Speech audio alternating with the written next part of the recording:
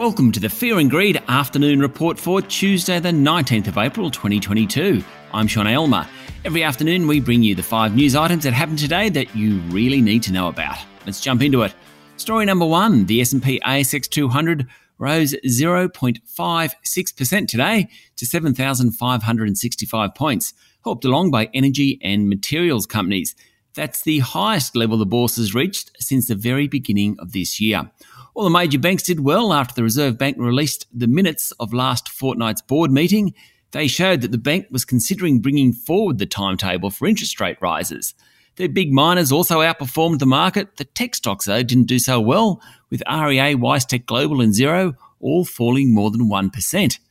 Biotech Imugene was the best performer of the top 200, rising more than 8%, while waste management group Cleanaway share price jumped more than 6% on takeover speculation. There was plenty happening away from the large caps. Incitec Pivot jumped 3.5% after announcing that production at its ammonia plant in Louisiana has successfully recommenced. Sierra Resources surged 14% on news that the US government will lend up to $107 million to the company.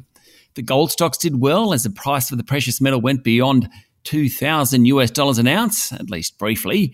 Beach Energy, Ramelius Resources, they were both up nearly 4%. Chalice Mining rose 3%, while market leader Newcrest Mining was up 1.5%. Paladin Energy was the worst performer today, down 2.6%. Story number 2. Yesterday was the busiest electoral enrolment day ever. 214,000 applications to vote were submitted to the Australian Electoral Commission, meaning about 17.2 million Australians are enrolled to vote on May 21, which is about 96% of eligible voters. The majority of people who enrolled in the few days before Monday night's cutoff were 18 to 24-year-olds. Story number 3. UBS Australia could face a 10-year ban from doing business in Papua New Guinea over its role in a $1.3 billion loan to the Pacific nation. The loan has been the subject of a royal commission, and counsel assisting has recommended UBS Australia, law firm Norton Rose and some individuals involved in the 2014 transactions be banned from conducting business in PNG for a decade. The final submissions report also recommends UBS be asked to repay the money it overcharged the Papua New Guinean government, which would be around $175 million plus interest. In 2014, UBS provided the PNG government a loan, which was used to buy $900 million of shares in ASX-listed Oil Search. Now, Oil Search does most of its mining in Papua New Guinea. But a plunge in Oil Search share price on the back of falling oil prices triggered an effective margin call, and the government lost about $400 million. The final submissions report also said UBS should be referred to the Australian Securities and Investments Commission.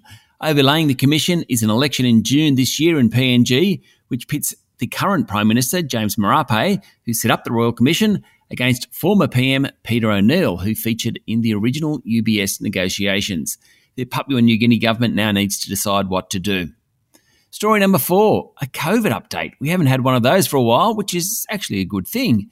COVID cases are trending the right way. There was a total of just under 39,000 new infections reported yesterday across the country and 18 deaths. New South Wales led the way with nearly 11,000 cases, and Victoria announced 9,000 cases. New cases in all states appear to have peaked, with a pronounced downturn in New South Wales, which of course was hardest hit during the most recent outbreak. And story number 5, Apollo Global Management is interested in helping finance a bid for Twitter, following Elon Musk's $43 billion unsolicited offer to take the company private. Now, that's according to Bloomberg.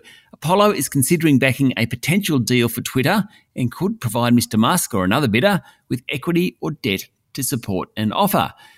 Twitter shares posted their biggest gain in 2 weeks yesterday morning after the social media company launched a poison pill defense to thwart Mr. Musk's bid to take the company private. But wow, it is in play at the moment. That's it for the afternoon report for Tuesday, the 19th of April, 2022. Michael Thompson and I will be back tomorrow morning for the Wednesday edition of Fear and Greed. I'm Sean Aylmer. Enjoy your evening.